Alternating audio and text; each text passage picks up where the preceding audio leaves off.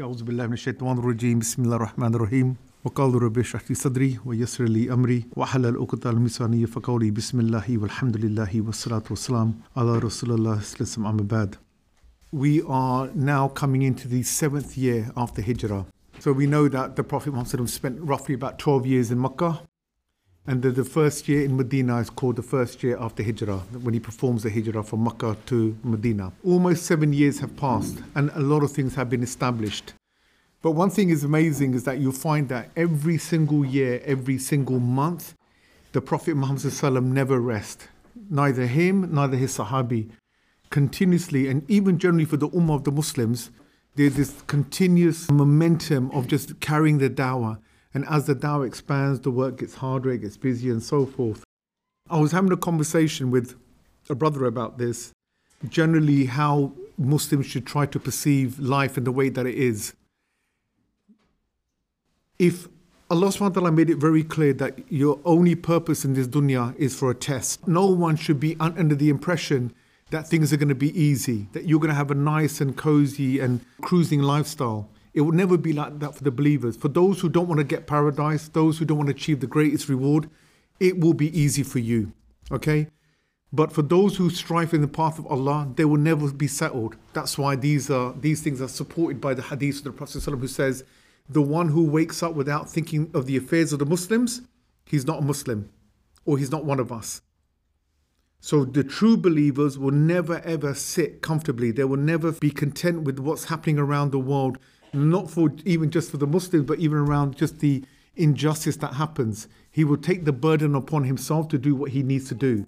And that's the first realization of a true believer. When you realize that, you take on that test, you take on that burden. And how you then unrelieve that burden, how you unburden yourself, is by following the path of the Quran and the Sunnah. Very clearly, this is what you do.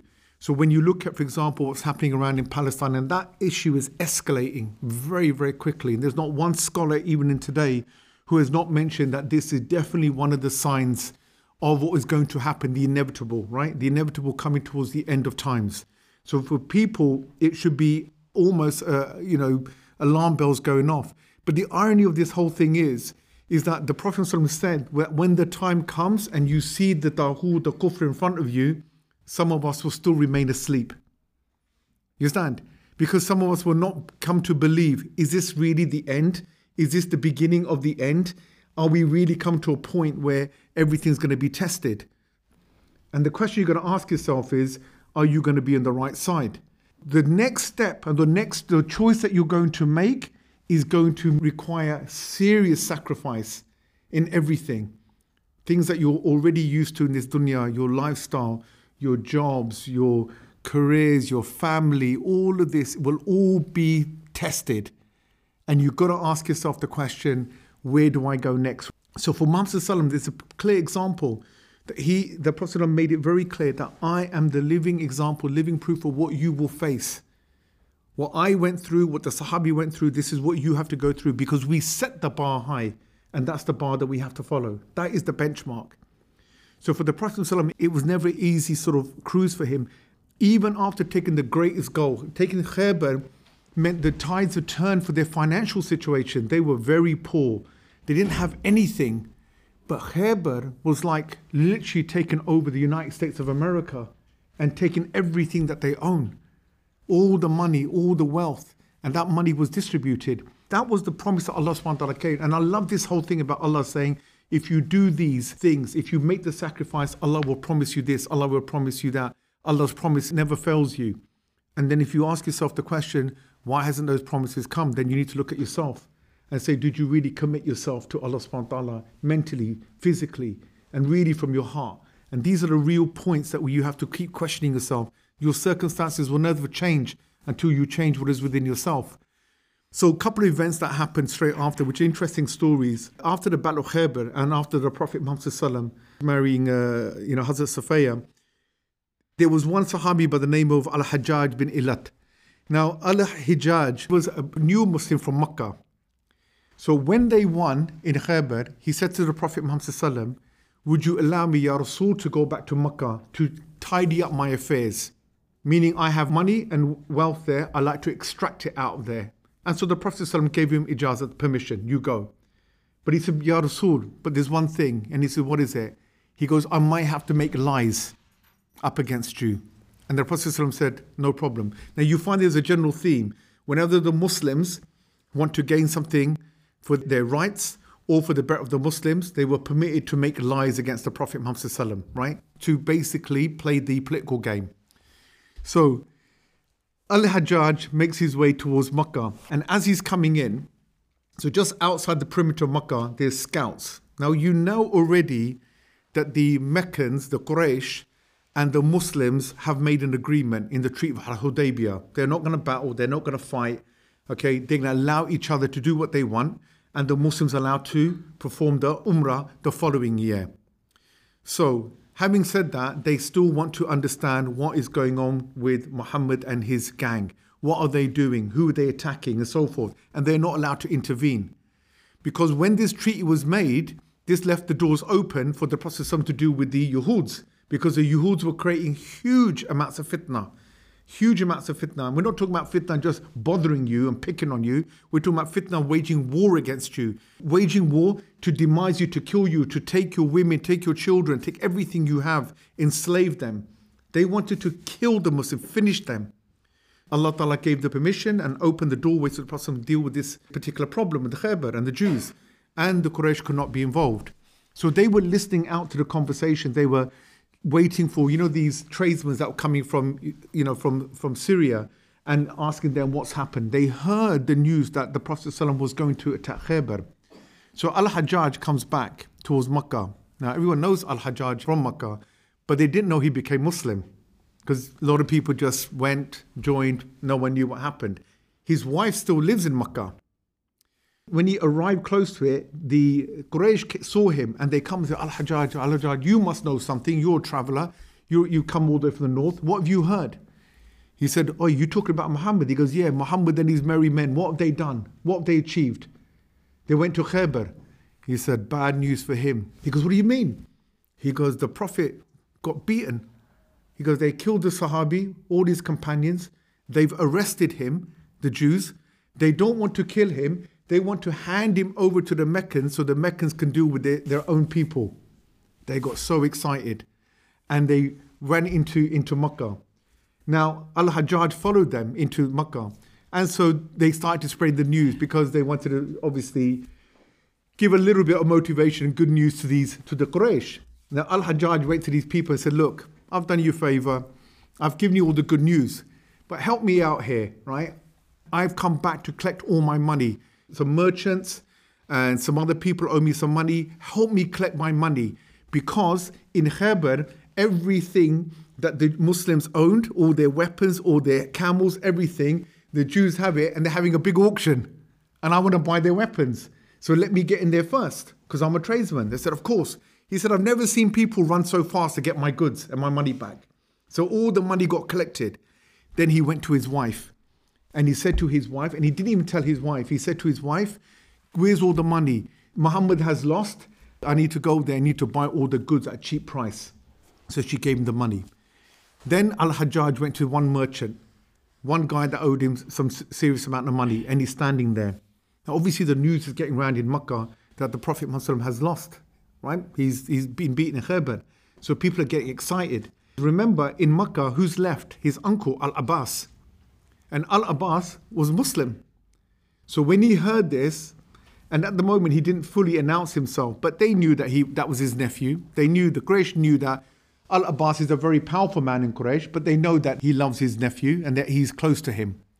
So Al-Abbas is upset and he comes along and he sees Al-Hajjaj and he walks into the tent while the man is counting his money and he knocks Al-Hajjaj on the side. And he says, what's this I hear that you come back and you're telling everyone that Muhammad, my nephew has lost the war. And he looks at Al-Abbas and he says, Al-Abbas, can you keep a secret? Will you promise to keep a secret? I will tell you everything, but I need to meet you in secret. Let me take care of my affairs, let me collect my money, and I'll meet you later on in the night. So Al-Abbas went. He collected his money and he met with Al-Abbas. He went there, he sat with them, he said, listen, forget about the news. The Prophet has defeated the Jews. He has taken everything, every single fortress that exists in Khaybar. He has taken all their wealth. He has taken their women. He has taken their children. They have been enslaved. And the leaders who were behind all of the planning and the killing of the Muslims have been destroyed. This made Al-Abbas very happy. But he said, do me a favor, please. Keep this secret to yourself for 3 days until I leave. I need to leave because if you let it out now, they'll come chasing after me. And I want to be gone by the time they find out. Al-Abbas was so happy, he said, you go. So Al-Hajjaj, when he collected his money, left and made a journey back to Medina. So Al-Abbas, on the 3rd day, puts on his best clothes, puts perfume on, and he strolls up towards the Kaaba. All the other leaders, people like Abu Sufyan, Ikramah bil Jahal, all these people who know that he's very close to the Prophet, they're like, what's going on? This must be your counter-depression action, right? You're feeling, you must be feeling depressed and you want to, eat some chocolate, but instead you put your nice clothes on, your perfume. What's the problem? I know it's hard to know that your nephew has lost the war and those Muslims have been finished. He goes, to the contrary, actually. He said, the truth of the matter is that my nephew has defeated the Jews and they have destroyed and taken over their land. They were like shocked. This can't be true. Al-Hajjaj is a Muslim and he only came and told you this so he can take all his money out, that you have prevented everyone. You put sanctions on the Muslims and you were stupid enough to believe that he was a non-Muslim and he took everything. And that was it. They became so deflated. This became such a huge impact for them because Khaybar is a very powerful city, right? It's almost like a country unto its own. And for the Quraysh to hear that the Prophet Muhammad took that small little army and defeated them, that was it. They were like, what chance have we got against him? This obviously built a very serious kind of like response in their own mind about what they think what was going to happen. But there was another story that I wanted to talk about how even when this period of time, the Muslims, they themselves have many, many different issues. So there was many expeditions. When the Prophet ﷺ left Khaybar and he went back, he got attacked by some sub-tribe groups of Jews. He defeated them. Then there were some other Arab tribes who tried to fight the Prophet ﷺ and he defeated them. So they had gained so much momentum. And then some of the other smaller Jews realized there's no point fighting. Let's pay the jizya tax and let's just join him. So this created a huge momentum for the Prophet Muhammad ﷺ, that under this Treaty of Al-Hudaybiyah, under this umbrella, Allah subhanahu wa ta'ala was giving him the victory. He was gaining and gaining more and more strength. One of the other events that occurred was, it was a kind of a sad story, but it shows you the behavior of Muslims, that how the justice of Islam will even account the Muslims. Islam is not favorable to Muslims, it's not favorable to Jews or Christians, whatever. It's favorable to what Allah's haqq is, the justice of Allah subhanahu wa ta'ala. One of the incidents that happened was, there was a story, in a nutshell, without going into too much detail, Usama bin Zayd, who is the son of Zayd bin Haritha. So Zayd bin Haritha is a Sahabi who was classified as the adopted son of the Prophet. So his son Usama grew up 16, 17 years old. So the Prophet sent him on an expedition to fight some tribes who were preparing to attack the Muslims. When he went there and he started to fight them, there was one man, as he was fighting him and he knocked the sword out of his hand and about to kill him, the man took the Shahada. So Usama bin Zayd stepped away. Then the man tried to attack him again. So Usama bin Zayd started to fight him and he fell and he took the Shahada again. On the 3rd time, he tried that again. This time Usama bin Zayd, he says, this man is a liar, and he killed him. The news got back to the Prophet Muhammad ﷺ, and the Prophet ﷺ was so angry that he said to Usama bin Zayd, he goes, did you open his heart to see what was in there, to know that he was lying? Usama bin Zayd said on that day, he goes, I realized, I wished that was the day that I became a new Muslim. Because when you become a new Muslim, Allah forgives all your past sins. He goes, I could not believe that the Prophet ﷺ was angry with me, that I had done such a wrong thing. So here they're learning about now the interaction with these non-Muslims. Now, one of the stories that I wanted to talk about was this man by the name of Muhalla bin Juthama. Now, Muhalla bin Juthama was one of the Muslims with the Prophet ﷺ, and they were sent on an expedition.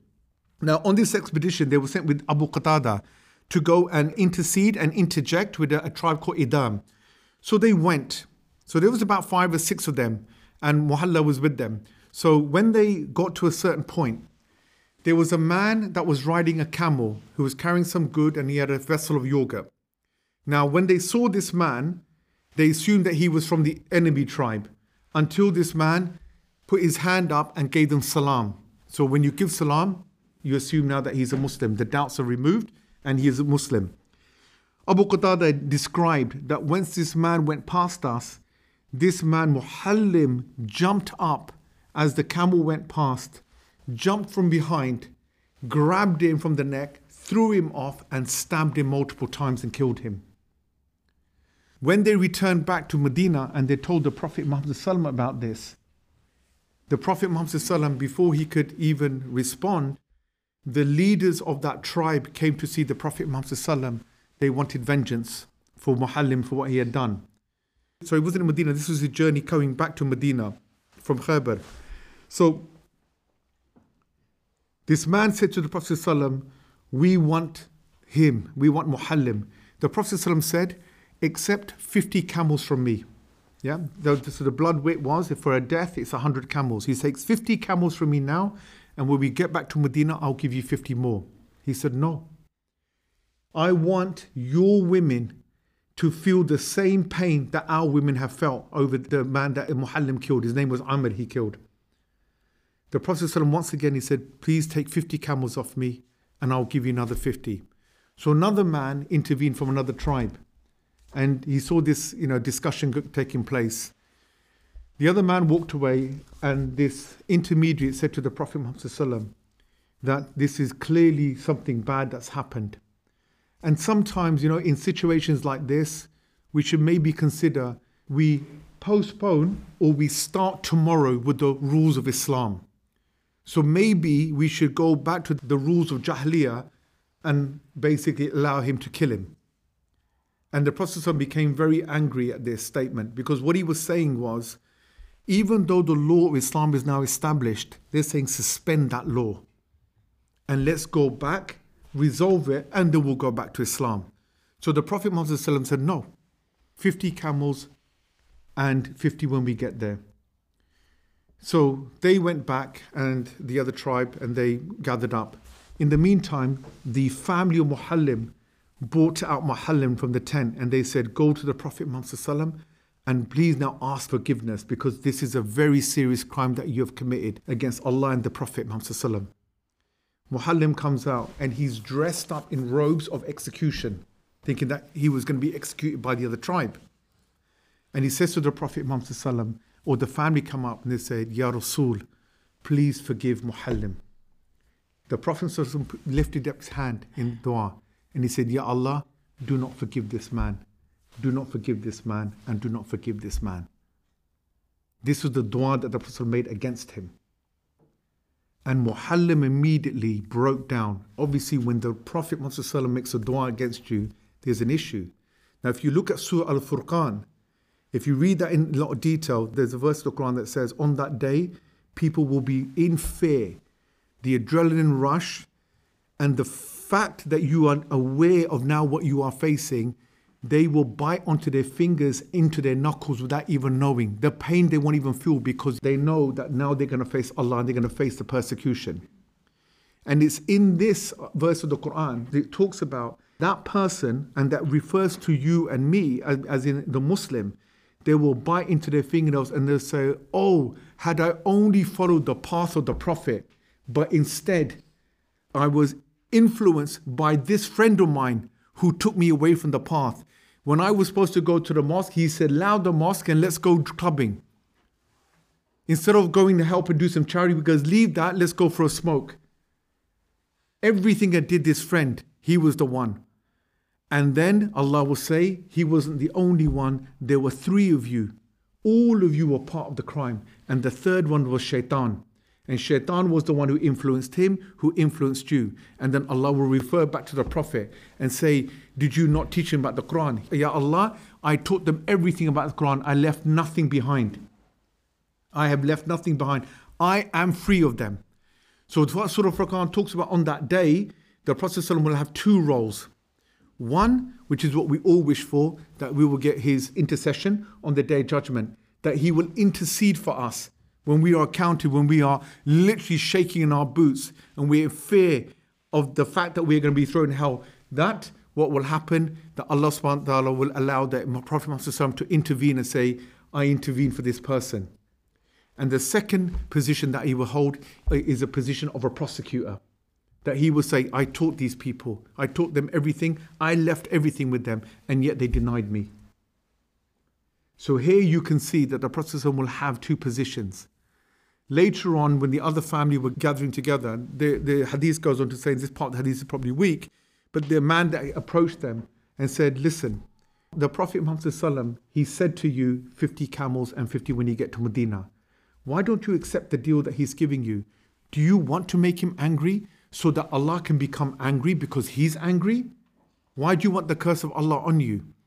Then the man did an indirect threat. He goes, if you don't take this deal, because we don't want to see the man upset. If you don't take this deal, he goes, I swear, he goes, I'll have a whole group of men who will deny the fact that he killed him. Right? Which was the wrong statement to make. But the point is that they were showing their affection and love. So eventually they came and they took their blood with money. They say later on, 7 days afterwards, that Muhallim didn't survive, he died. So the Prophet ﷺ had ordered the Sahabi that you bury him. They said that we buried him and we came back the next day and his body was outside of the grave. So they buried him the second time. And they came back the second day, his body was thrown outside of the grave. Then they did it the third time and it's thrown out. On the fourth occasion, they just threw rocks over his body. And they said to the Prophet ﷺ, this is what happened. He said, there was people in this dunya have done worse crimes than him. But Allah wanted to show you how He won't even accept them and ejected his body. So this is the seriousness of, we don't understand the gravity of the sins that we do. And the problem is because the world we live in today, we have absolutely normalized that which is haram. And that's one thing. I can understand that to a certain degree, right? Because we live in a jahil environment, and when you're inundated with so many people who don't follow Islam, it becomes normalized. But what is harder to accept is when the haram, right? So in the halal, when the fard almost becomes now haram in our eyes. That when you know it's time to pray, and you know that when Allah says something is fard, Allah is saying, if you do this, this is an amr, this is a command. If you do it, you will get rewarded. But if you knowingly, consciously reject it, then you and me have a problem. Some Sahabis say, and the Prophet hadith say, that you almost go outside the fold of Islam because you're rejecting the haqq of Allah, you're rejecting His right over you. When Muslims then turn around and they take that which is fard, and they make that almost haram, that I don't want to do this. And you can see in sometimes our children's behavior, even some adults, when it comes to salah, they don't want to do it. They roll their eyes at it. When we think about Ramadan coming, right, instead of people getting really excited, ecstatic, that if I can make Ramadan and I can get Allah to forgive all my sins, I can potentially get into heaven without any accountability, we start rolling our eyes. Oh, here we go. Got to do that. I'll be starving, can't go out, can't do this. I have to suspend all of my haram activities. Suspend them. This is the attitude and this is the behavior. So here you begin to see that even Muslims, that over the account of the dunya, we are so attached to the dunya that we want our revenge. We want our wealth. We want our gain, right? Over the temporary, over the fact that we will give up what is in the akhirah. That's because we're not convinced enough of the akhirah. We don't have enough of that, right? And it doesn't just get produced in your mind. It doesn't come overnight. It's not a dream that will settle in your heart. You have to read, you have to study, you have to build it up. That's the whole challenge. That's the whole challenge. But there's a lot of people who take it so easy. I'll be all right, I'll be all right. As time goes along, I'll be better, I'll be better. Allah will not change your circumstances unless you're willing to change the circumstances of yourself first. Now, we're coming into, after the Prophet ﷺ comes back to Medina, many months have passed. And so we're coming into the 7th year after Hijrah. And it's coming to the month that the Quraysh had prevented the Muslims from entering into Makkah from the previous year.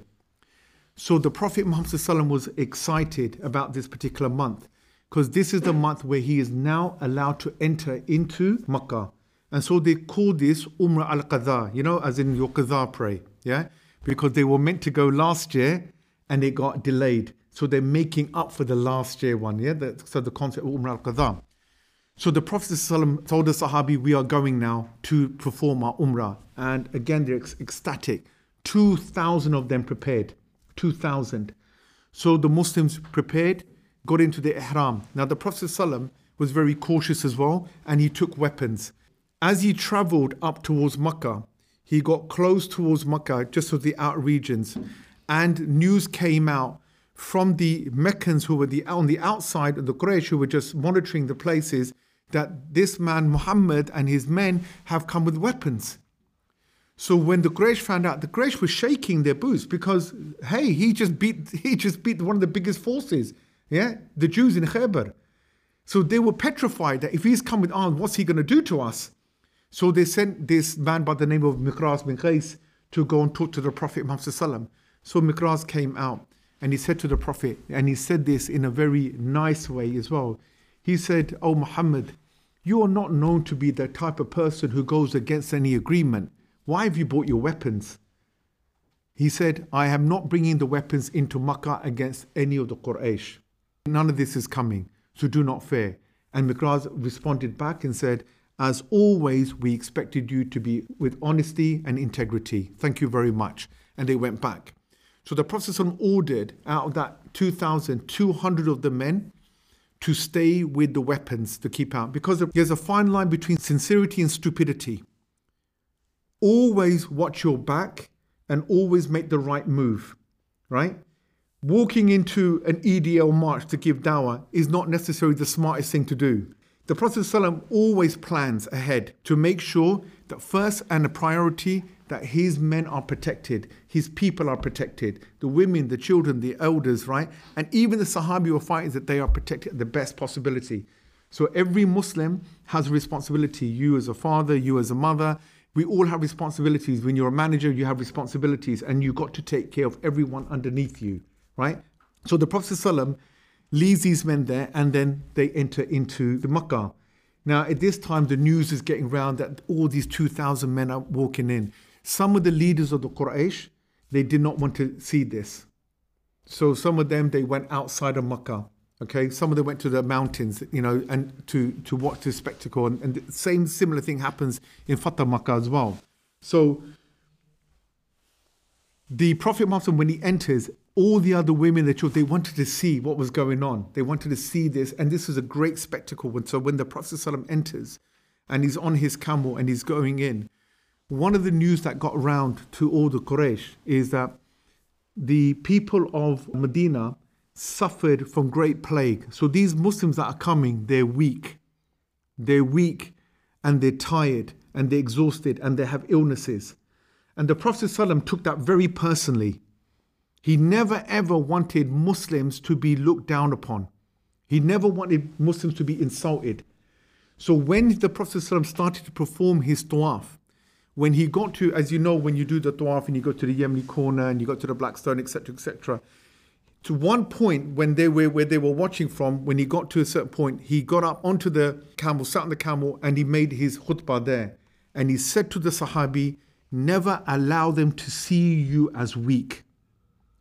And the moment that the Prophet ﷺ, he jogged the 3 circuits between 2 corners that they could see them. And this is where it comes from. He said, "Uncover your shoulder to show strength. Uncover one part of your shoulder. And the part they can all see you, run from that one corner to the other. And then you walk around the back." Because they were tired. They were exhausted. They just walked from Medina all the way. And they came off one of the greatest battles. Right? There's not a lot of recovery point for them. So the Prophet ﷺ wanted to show them this strength. And the Quraysh, when they looked, and they started saying, "You were saying that they were weak." He goes, "Look at them." He goes, "They're running around like ostriches. Look how fast they're like the gazelles. They're moving around." This made them realize how strong these Muslims are. That whatever happens, they got this strength within them, this motivation. So the Prophet ﷺ performed this Umrah.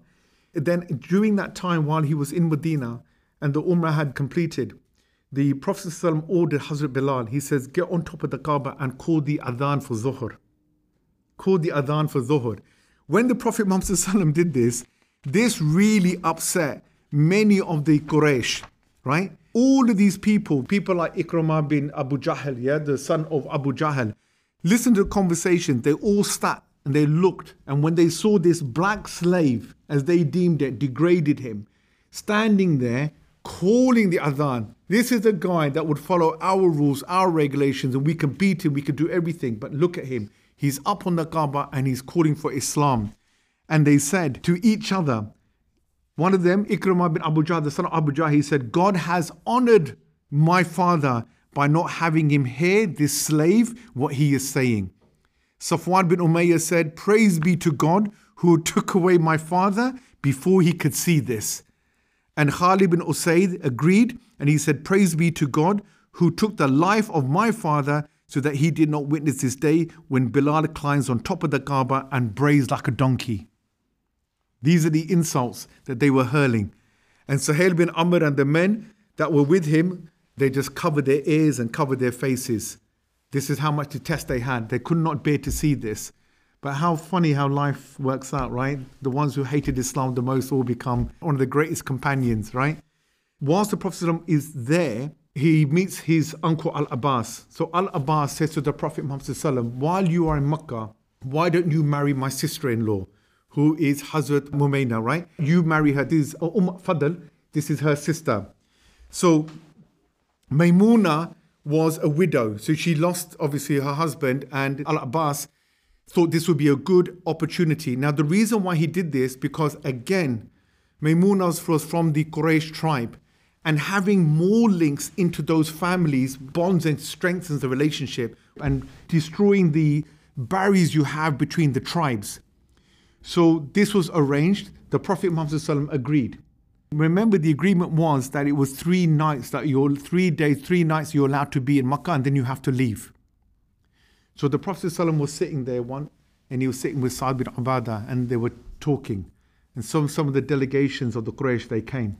And they said to the Prophet, they said, you agreed 3 days and 3 nights, you should leave. He said, look, I'm getting married to one of yours, and I would like to invite you to the wedding as well, right? So allow me to have a wedding and a feast, and you're all invited. They said, we will call upon the contract unless you remove yourself from here. So the Prophet ﷺ, he had 2,000 men. He didn't have to move, but he honored the contract and the agreement. So the Prophet Muhammad ﷺ told the Sahabi, get ready and we'll leave. And so they did leave. So the marriage was performed and the Prophet ﷺ had left and gone. Now, this was a huge milestone for the Muslims to be able to come back and perform that Umrah under the first condition of that Treaty of Al-Hudaybiyah. Now, when the Prophet Muhammad ﷺ had performed this Umrah and he was leaving Makkah, one of the most famous stories that occurred was Hazrat Hamza was in Medina, remember, and he died in the Battle of Uhud. He got killed. But Hazrat Hamza had one daughter, one child that was in Makkah. So as they were leaving, this child runs out and sees Muhammad ﷺ, Hazrat Ali, Jafar bin Abu Talib and Zayd bin Haritha, all being their relatives. So she comes running out. She said, please, uncle, take me with you, take me with you, take me. So obviously the Prophet ﷺ heart wept for her. Hazrat Ali immediately says, I'll take her. She's my cousin after all. And Jafar bin Abu Talib was there. He says, no, I'll take her. I'm the brother of Hazrat Ali. But my wife is the maternal aunt of this girl.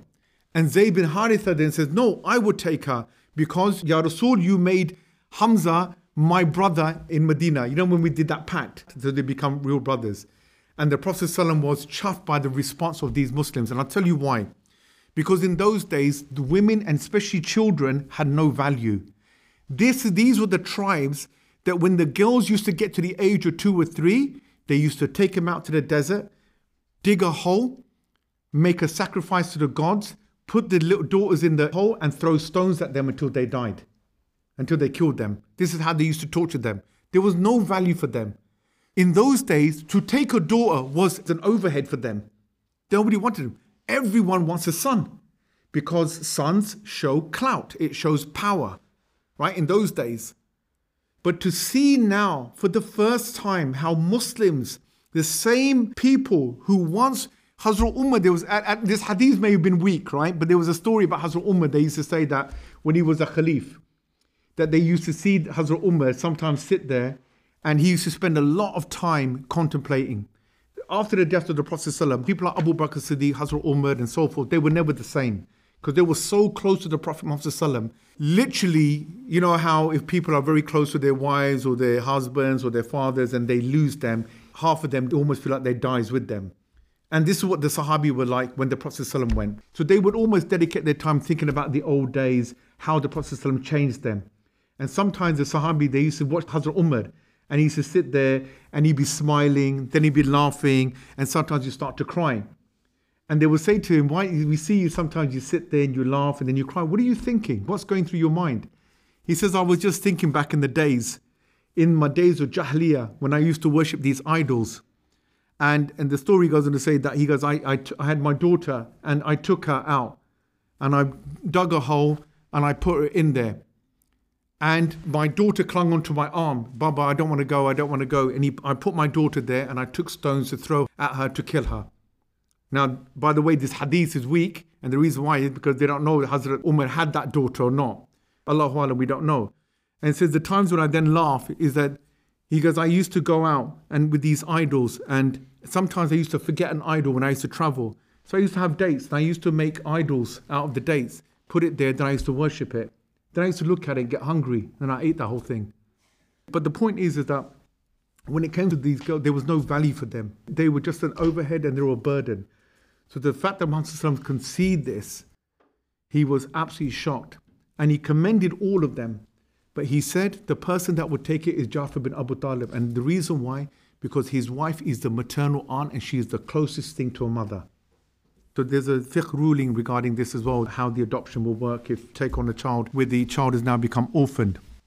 If you remember Amr bin al-As, after the Battle of Khandaq, when the Quraysh had no joy beating the Muslims, the Ghatafan ran, the Quraysh had gone back, the Banu Qaynuqa news came out that they had expired their agreement or some treachery had occurred because one of the Ghatafan tribe by the name of Abu Nuaym, who then joined with the Muslims and then caused this confusion between the tribes. And so they won nothing. The story is that the rest of the Quraysh tribe were coming back to Makkah and Amr bin al-As had his friends with him. So he stopped. And they said, are we going back to Makkah? And he stopped there. He said, look, I don't know if this is a good idea. They said, what? He said, look, for the second time in a major war, right, or third attempt, we try to destroy Muhammad and his men. We can't. It's a matter of time now. It's clear that God favors this man. And it's only going to be a matter of time. He will come into Makkah and he will conquer Makkah and he will establish Islam here. And I don't want to be here to become a Muslim and under his rule. So my suggestion is, let's go to Abyssinia. And the Negus is my mate. So the king has a very good relationship with him because he was an ambassador for the Meccans. He would go there constantly every year. Twice a year he would go there with goods, gifts and so forth to keep the relationship going. He said, let's go there and we can stay there under his rule. That way then, if anything happens to Muhammad afterwards, he loses, we can come back to Makkah. If it doesn't, then we stay here. So they make their journey and they go. So the story went on to say that when he arrived in the palace, at that time, the Prophet Muhammad ﷺ had sent one of the Sahabi, the delegations, to get married to Abu Sufyan's daughter, right? It ties in. So when Amr bin al-As came to the palace, he saw this delegate that was sent by the Prophet ﷺ walk out. And they said, that's so-and-so. He works with, he was with the Prophet. I got an idea, Amr bin al-As said. He goes, I'll go to the Negus. He's good relationship with me. I'll ask him, give me this man. This man is part of Muhammad's crew who's causing a lot of fitna. I'll kill him and take his head back to Makkah so that then, they'll realize that I've done something good in favor. Because at the moment, when the Quraysh come back into Makkah, they'll say, where's Amr bin al-As? Oh, he's legged it. He's chickened off. I can keep face with them as well. So he walks into the palace and he says to the Negus is happy to see him, hugs him. And he goes, my friend Amr, have you bought me presents? He goes, I brought you loads. I've got leather goods here. What do you want? All here for you. He takes that. And he says to the Negus, can I ask you something? Is this man that came in? He goes, yes, this man who came from Muhammad as a delegate. He said, this man, you know this man Muhammad has caused a lot of problems for us. Families have broken up. People have died over him. Hand this man over to him so I can kill him. When Negus heard this, immediately he smacked his own nose, right, hard. Amr ibn al-As says, I was shocked. He goes, I was so scared. He goes, he hit his nose so hard, I thought he broke it. He says, how dare you? You expect me to hand over this delegate who works for the man where the angel Jibreel comes down to? At that moment, can you believe it? Amr ibn al-As said, just from this person, the penny dropped. For me, the penny just dropped. Because I've got a relationship with this man. And I never looked at it from that perspective. And the fact that he was so overwhelmed by Prophet Muhammad sallallahu alaihi wasallam, I realize now, you know what? You're right. He is the Prophet. You know, sometimes you could be the greatest da'i in the world. The Prophet Muhammad sallallahu alaihi wasallam himself could not convert Amr ibn al-As. And it took a man from another country, from another town, from another race, from another religion to open his heart. That's the point where Amr ibn al-As, that I realized he's right. He's absolutely right. Everything he replayed back in his mind, everything that happened over the course of the last 10, 15 years now, everything got replayed, and he said it makes complete sense. So he said, I left, I didn't tell my friends, and I made my way back to Makkah. So what was happening in Makkah now? After this Umrah and the Prophet ﷺ had left, an incident that occurred, right, with Khalid bin Walid. So Khalid bin Walid, his brother, he has a brother by the name of al-Walid who became a Muslim at the time of the Battle of Badr. So the Prophet Muhammad ﷺ used to say to al-Walid, where's your brother? Where's your brother Khalid? Your brother Khalid will be such an asset to us. And he said, Ya Rasul, make dua for him, inshallah, he will join us soon. So he said, I went to go see Khalid. While Walid said, while we were doing Umrah, I went to see my brother Khalid. And I said to him, you know, the Prophet Muhammad ﷺ, he asks about you all the time. And so this started to soften his heart a little bit. So Khalid bin Walid, he narrated this hadith. He said, when Allah wanted good for me, He always thrust Islam into my heart. So I've participated in all these battles against the Prophet Muhammad ﷺ. And every time I engaged, I sensed that I was being turned away and that the Prophet would be victorious. Now Khalid bin Walid was one of those characters, never lost a war, never lost a battle. But every time he started facing Muhammad ﷺ, he just couldn't get to him, right? No matter what he tried. The final straw was at Hudaybiyah, when I was prepared to charge, but even while he was praying, he was protected. I then thought to myself, where should I go? Now in the Treaty of Hudaybiyah, when they were outside, remember Khalid bin Walid said that they sent an army out to intercept him. There's a hadith that says that at the time when the Prophet was praying, Khalid bin Walid had an opportunity to attack him. This was when they started the Salat al-Khawf. So Salat al-Khawf is the Salah of fear. I will watch, you do the first 2 rakats, I do the other 2 rakats in a Jama'ah. Yeah, so you almost split it. So this is what Khalid bin Walid was talking about. He says that when I saw him and I had the chance to attack him, whilst he was praying, I was prevented. Allah did not allow me to attack against him. Then he went on to say, I then thought to myself, where should I go? Right? When he is now coming, where should I go? My first thought was, I'll go to Abyssinia. But his followers, the Muslims, Ja'far bin Abu Talib and all these people, they are there. Then I thought about going to Syria, going to Rome. But I would have to become a Christian and live as a stranger in a new land and new culture where I know no one and nothing. So I continued to remain in a state of confusion until this Umrah al-Kazah took place. The Prophet entered Makkah and he asked me through my brother al-Walid, who then accepted Islam at the Battle of Badr. So my brother wrote to me and he said, in the name of Allah, the most compassionate, the most merciful, I have not seen anything stranger than you running away from Islam while you are as smart as you are. For how long will you oppose Islam? The Prophet Muhammad ﷺ asked about you when he entered Makkah. He asked, where is Khalid?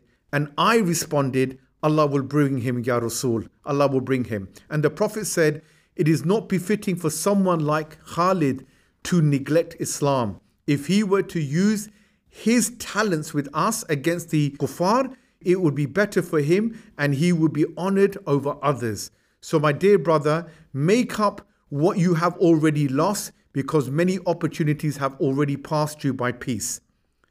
So Khalid said that after reading this letter, Islam entered my heart. And so I was pleased in the bottom of my heart. The Prophet ﷺ so highly recognized, so revered amongst his own people that he would ask about me, and I was a no one. So I thought about it and I decided, right, I'm going to do it. But who should I take with me? Now, Khalid bin Walid, they're all friends. All of these young leaders, right? They're all good friends. So I approached Safwan bin Umayyah and said, can't you see the state that we're in? It's become clear that Muhammad has prevailed. If we follow him, his honor will be our honor and our honor will be intact. Safwan rejected this, became angry, and he said, if I was the last person on earth, I will still not follow him. So Khalid bin Walid moved on.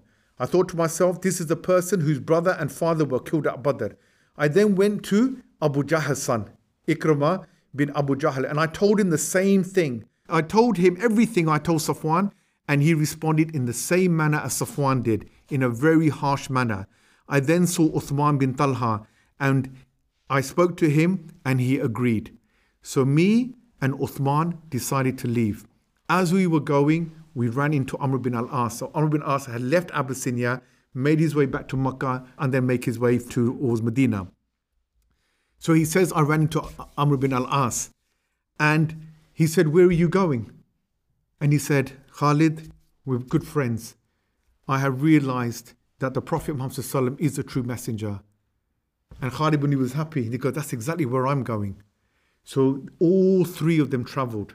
When they got to Medina, they had brand new clothes. They took off their old because they wanted to look the best for the Prophet Muhammad ﷺ.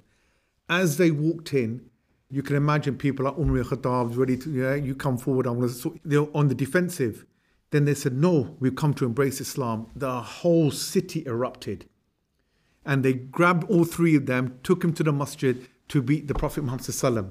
The Prophet was overwhelmed the fact that Khalid bin Walid became Muslim. But the most interesting one was him and Amr bin al-As interaction. So Amr bin al-As came to the Prophet ﷺ. Now you got to remember, Amr bin al-As made many attempts to kill the Prophet. So he put his hand out, right, to become Muslim. And the Prophet ﷺ put his hand out to shake it. And Amr bin al-As pushed his hand back.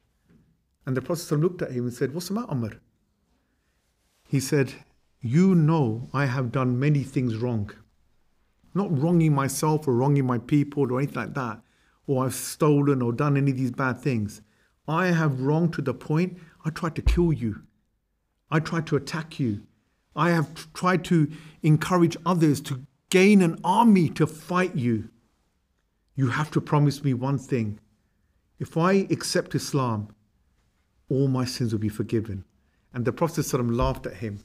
He said, Amr, do you not know that Allah will forgive all your sins like you will be a newborn baby in three circumstances? One, when you perform the hijrah, the immigration. Number two, when you perform the hajj. And number three, when you embrace Islam for the first time.